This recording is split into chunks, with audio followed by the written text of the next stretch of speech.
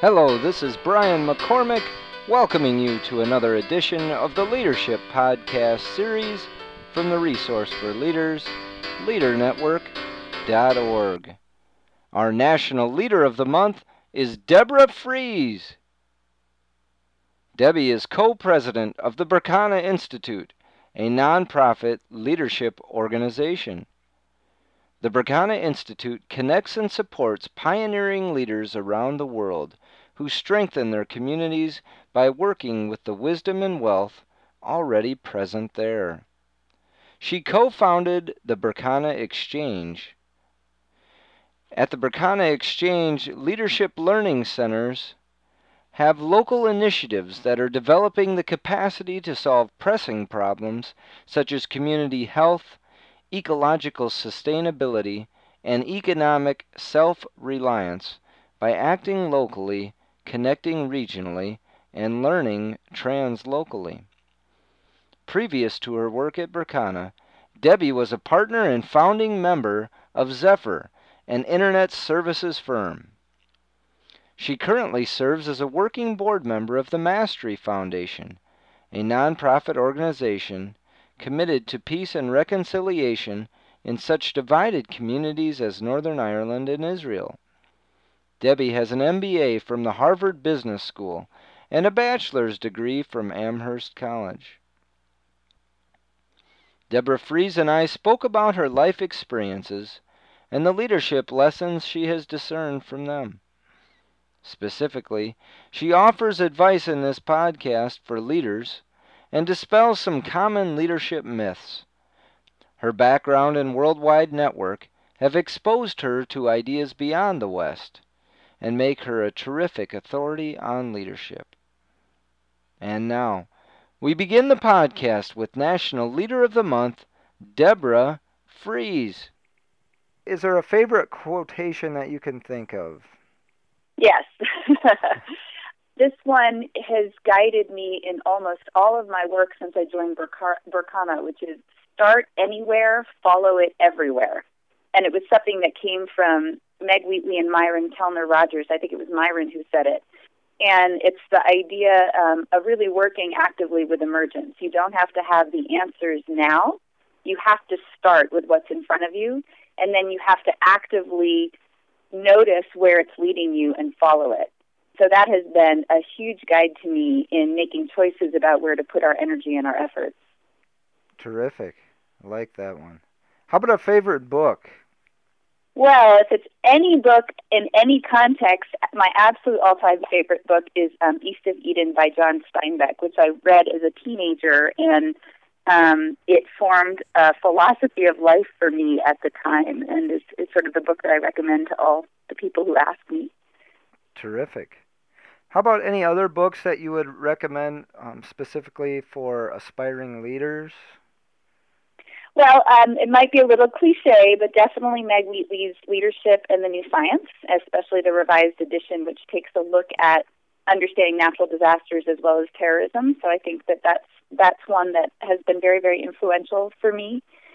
I think there's another one that's not about leadership, but I think is really about the call for action in the world, which is a book called The Long Emergency.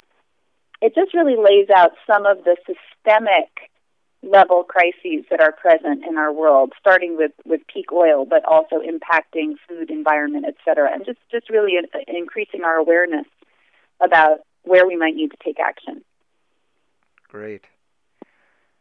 Next one or two, depending on how you would take them, I'm wondering about your current personal passion and or your dream. My personal passion today is skiing, but putting that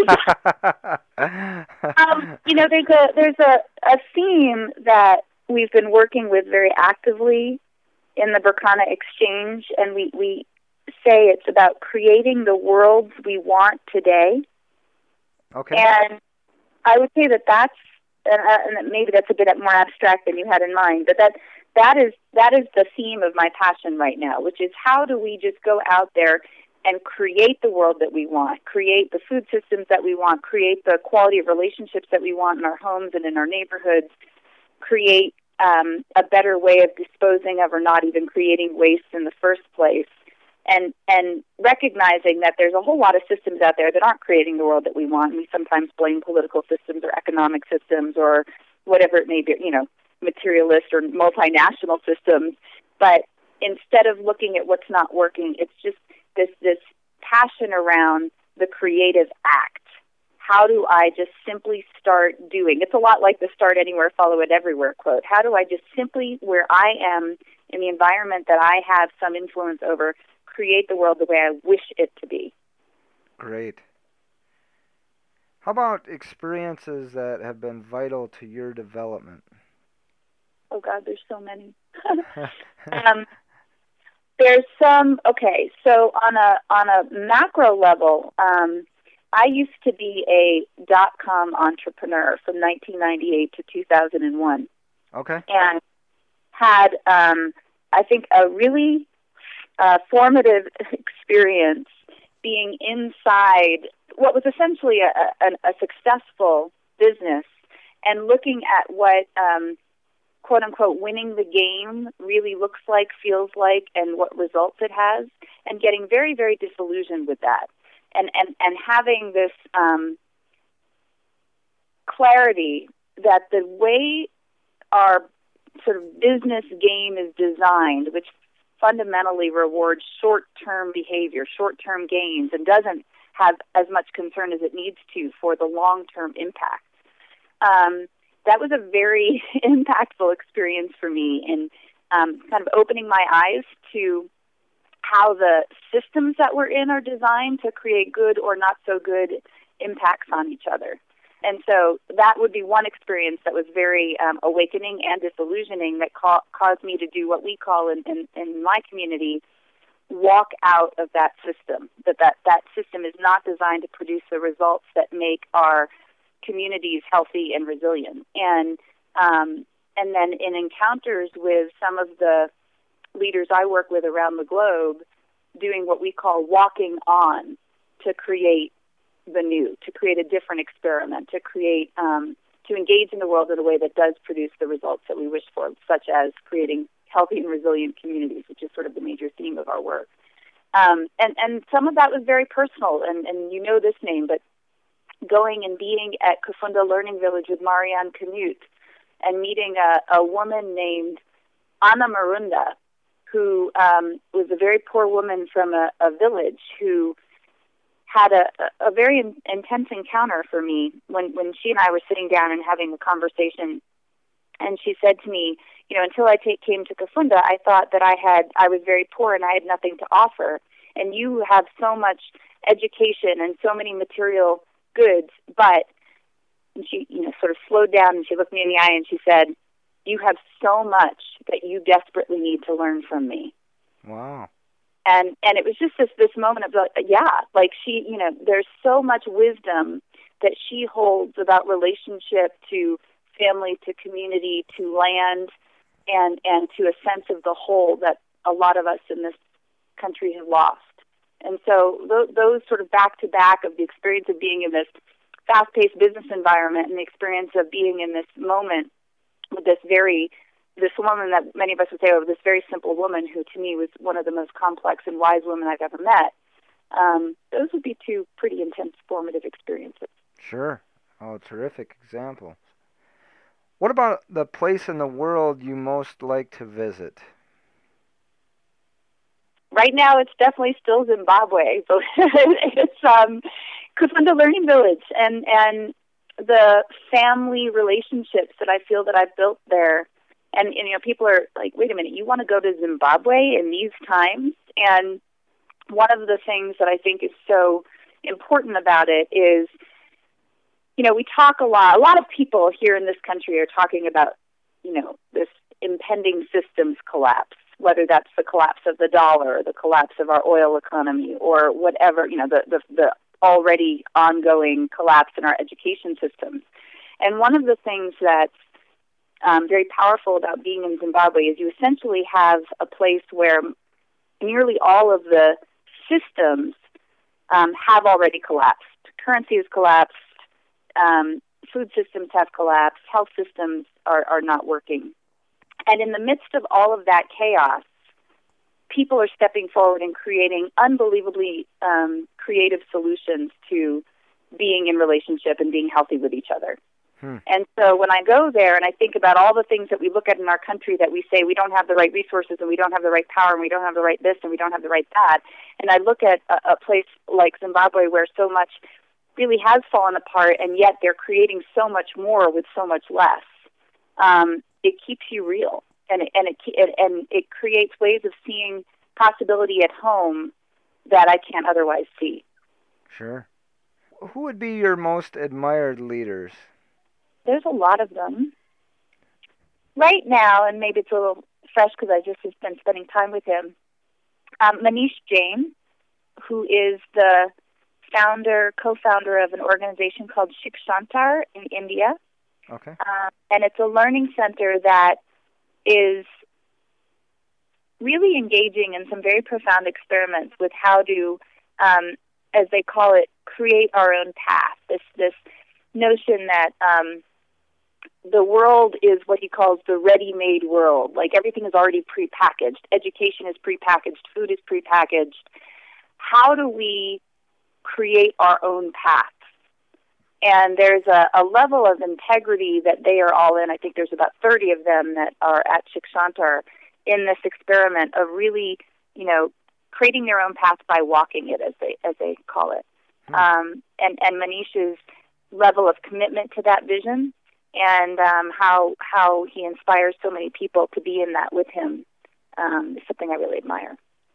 Sure. What about the advice that you would give to aspiring leaders? Either those who are not yet leading and want to lead, or those who are leading but want to lead in a better way.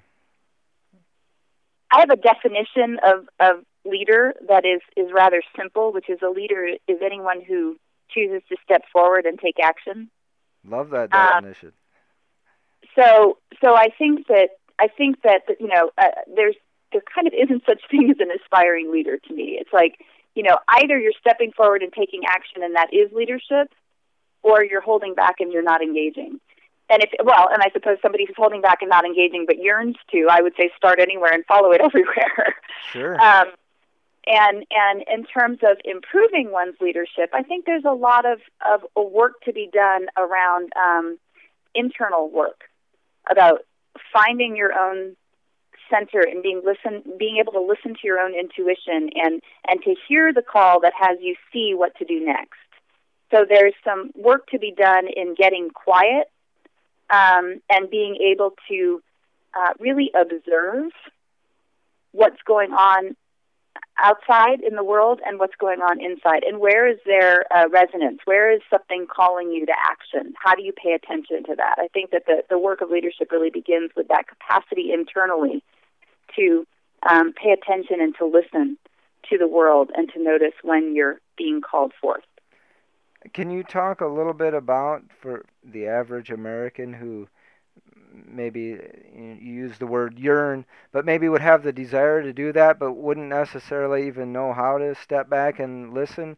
Are there any strategies that maybe you could offer helping to do that soul searching, or kind of finding out what that path is? Any strategies you could talk about at all for that? There's so many and diverse ways for people to kind of engage in their own internal growth, and some of those can be meditation, and some of those can be other kinds of practices. Yoga practice. It can be, for some people, I'm not religious, but for some people it may be a religion. It could be anything that is about a daily practice, a commitment to oneself to, let go of all that noise out there, even if it's like, some rhythm of, taking 5 minutes every morning to just be quiet. And I would not be a person who would be able to sort of say, this, I recommend this path versus that path. I mean, it's just such a personal decision. But I think it's not by coincidence that so many more people are engaging in various forms of reflection and meditation and silence at this time as the world gets louder and louder. And I think that people, need to find their own journey through that, and just experiment, ask friends, experiment, ask colleagues, and see what feels right. Sure. I know with your definition of leadership, maybe in different times, many of us are leaders. If you had to identify maybe some of the traits that are really important when we find ourselves in that leadership role or we're getting actively involved, could you talk about any of the traits that you think are important when we find ourselves in a leadership type role where we're actively involved? Yeah, I think that this is also going to be quite familiar sounding, but I think that the capacity to really listen, both to the other people around you and to yourself and to sort of the larger picture, whether that's, nature or just the larger system that you're looking at, just that capacity to really pay attention to the full complexity of the picture of the situation that you're in. And so one is that capacity to observe, to listen, to absorb. And the second is the capacity to notice and name the patterns that you're seeing. So that when you're taking in all of this information, and when you can name a pattern, when you can name, what's going on here is this. This is really what's happening among all of us. Even that act of naming, of noticing and naming a pattern that's present, creates a new possibility for action. And so I would say it's the listening, the reflecting, and the naming. That's a unique response as far as past responses to that question, especially the second half, the noticing and the naming the patterns. I think that's very true and well put. We do a lot of work around systems change, and we think that it's sort of a very, very complex process to act on, but sort of simple one to describe, which is you name the pattern, you connect people around it, you nourish each other with the wisdom and the resources and the relationships that we all need, and then you illuminate that story to others so they can be invited in to join. So the name, connect, nourish, illuminate is sort of the root process that we work with at Berkana, and that naming piece is it doesn't happen without the naming. Sure. In the different organizations and groups that you are connected into and run across and observe, are there any things that you have witnessed that either are encouraging leaders or conversely kind of stifling and keeping people from stepping up and becoming leaders? Any examples that you can think of either way that, hey, this is a good thing, helps get people involved and get them leading, or kind of keeps that from happening? Well, the one that keeps it from happening is sort of the myth of the heroic leader. The leader who comes in to save the day. And it's not that that's not useful in some contexts. There are plenty of contexts, particularly crises, where the heroic leader who comes in and, commands is necessary. So I wouldn't say that that's unhelpful in all situations. But when you're talking about organizational or community change, the heroic leader can disempower people who have far more to contribute, including, you're going to get your best ideas when you have a diversity of perspective coming in. So the heroic leader, when he or she steps in and takes over, can wipe out that diversity and therefore wipe out that creativity that otherwise would be present. Sure. Okay. Anything on the good side at all? I think that would be mostly what we sort of already talked about in terms of the capacity to sort of listen and reflect, or what some people refer to as servant leadership, as opposed to the opposite of the heroic leader is the servant leader, the one whose role is to serve all those who are around him or her. Is there ever a place for that heroic leader? Yeah, I think there is. Like what I was saying about being in crisis. Or being in a point, there's long-term crises where it wouldn't necessarily be the way, but in a given moment where someone needs to sort of call the attention together and choose the path and get people moving and acting on that, absolutely there's a role for someone to step forward and take charge and give people the confidence and the comfort that there's somebody at the helm. Sure. Most of our challenges, however, are not those kinds of crises. I think there's a collusion of people who are so-called followers in yielding their own capacity to lead to a heroic leader because it's comfortable. And there are many situations where we aren't in crisis and we act as if we are, and we give up our own capacity to be creative and to step forward. So I think that absolutely there are scenarios where, that kind of leadership is critical and probably far fewer than we create. Sure. Oh, that makes a lot of sense. You've talked about a couple bits of wisdom that have been important in your life, and I'm wondering, any other important pieces of advice that you've been given that you think would be useful for others? I've been given so much, I've got to see which one's with me right now.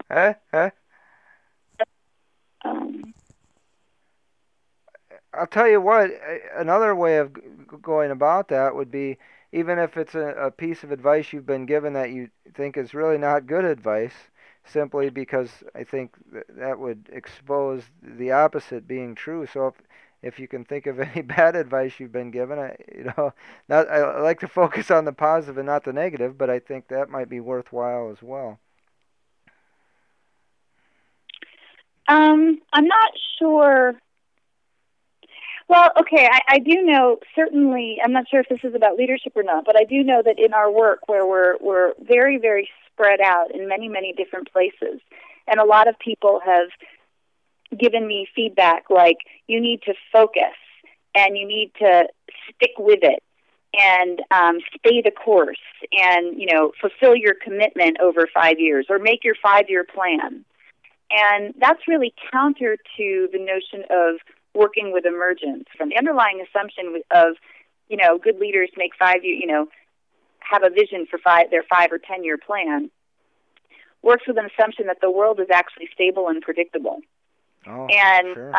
The notion of working with emergence, which is I declare my intention and I act on that intention, but the world is not stable and predictable. It's very chaotic. It's very unknown.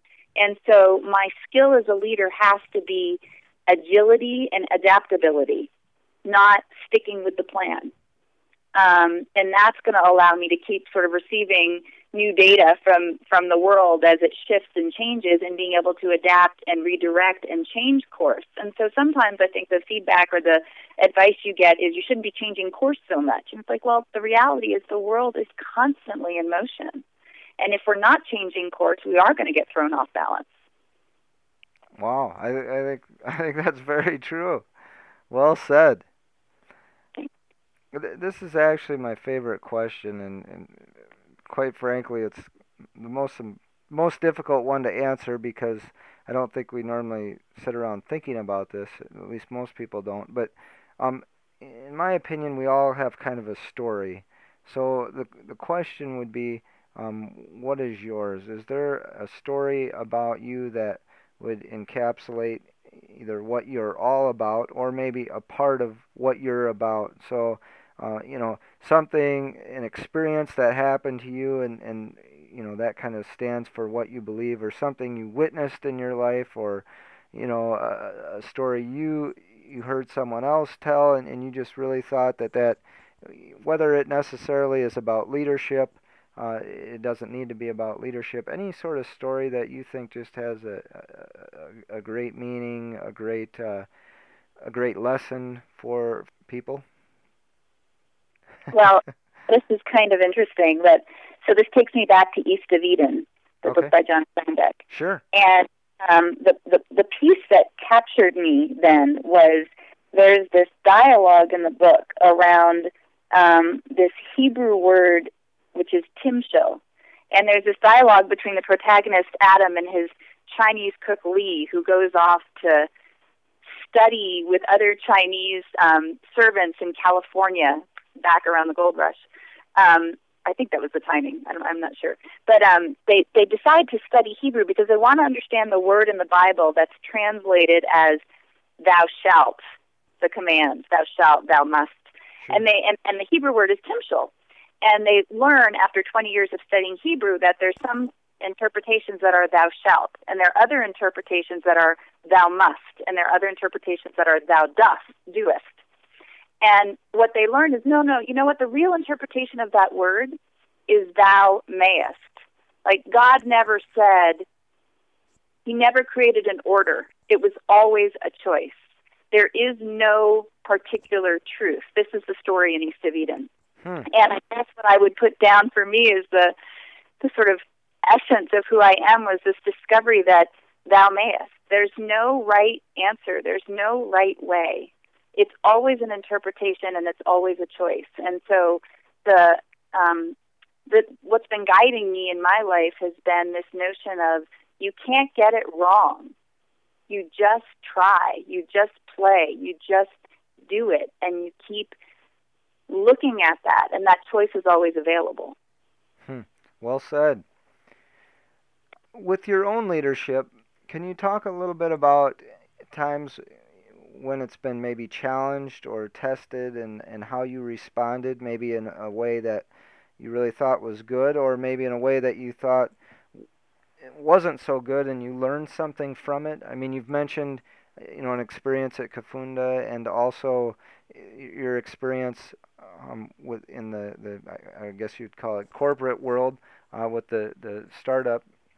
Can you draw any experience from when your leadership was tested? I think it's been most recently in our work internationally in the Berkana Exchange. I have a background in business and in entrepreneurship, and that has a lot of very creative and visionary and high-speed leadership in it. And I tend to myself work at a pretty fast pace. And it sort of gets us back to the heroic leader stuff. When you're very entrepreneurial and you're very creative, you might be running at a pace that others aren't traveling at. And certainly in the work of building community, it's not about the speed at which you get it done. And that's a very, very hard lesson for me as an American from a business context to learn, that going slow is sometimes the best way to create a success. And I sort of feel like I get that lesson in my face over and over and over again, and I still haven't quite absorbed it, that getting it done quickly can be very damaging to relationship. It can also exclude many voices and many perspectives that need to be part of creating the solution. And certainly as we engage internationally, between the United States and whether that's Zimbabwe or Brazil or Mexico or India, we have different natural paces and rhythms in different cultures.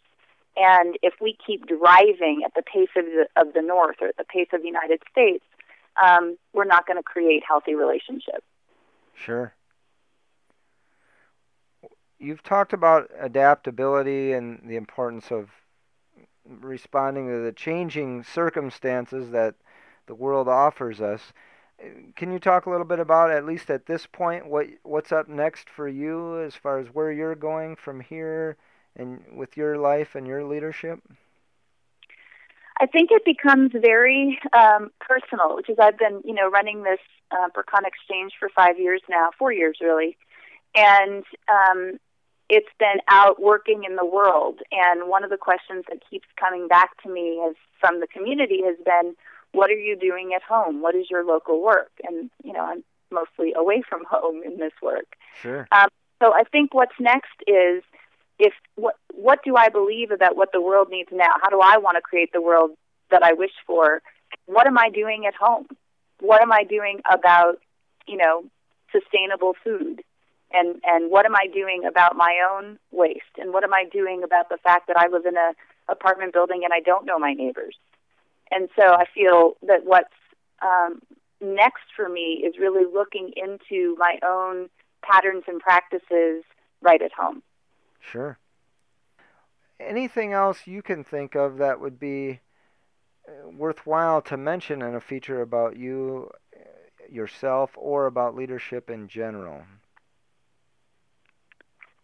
No, I think we've covered a lot of territory. Okay. That's a great question. Well, one of the things I've enjoyed about your responses is that they've been consistent in the sense of certain themes and messages have continued to come through, which I think is very good because it shows your conviction, and it also shows that you're not giving me canned responses. This is maybe it was good that I didn't see the questions. Yeah, definitely.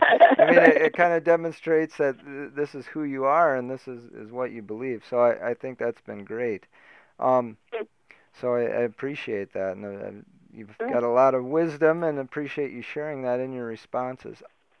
That concludes the podcast with National Leader of the Month, Deborah Fries.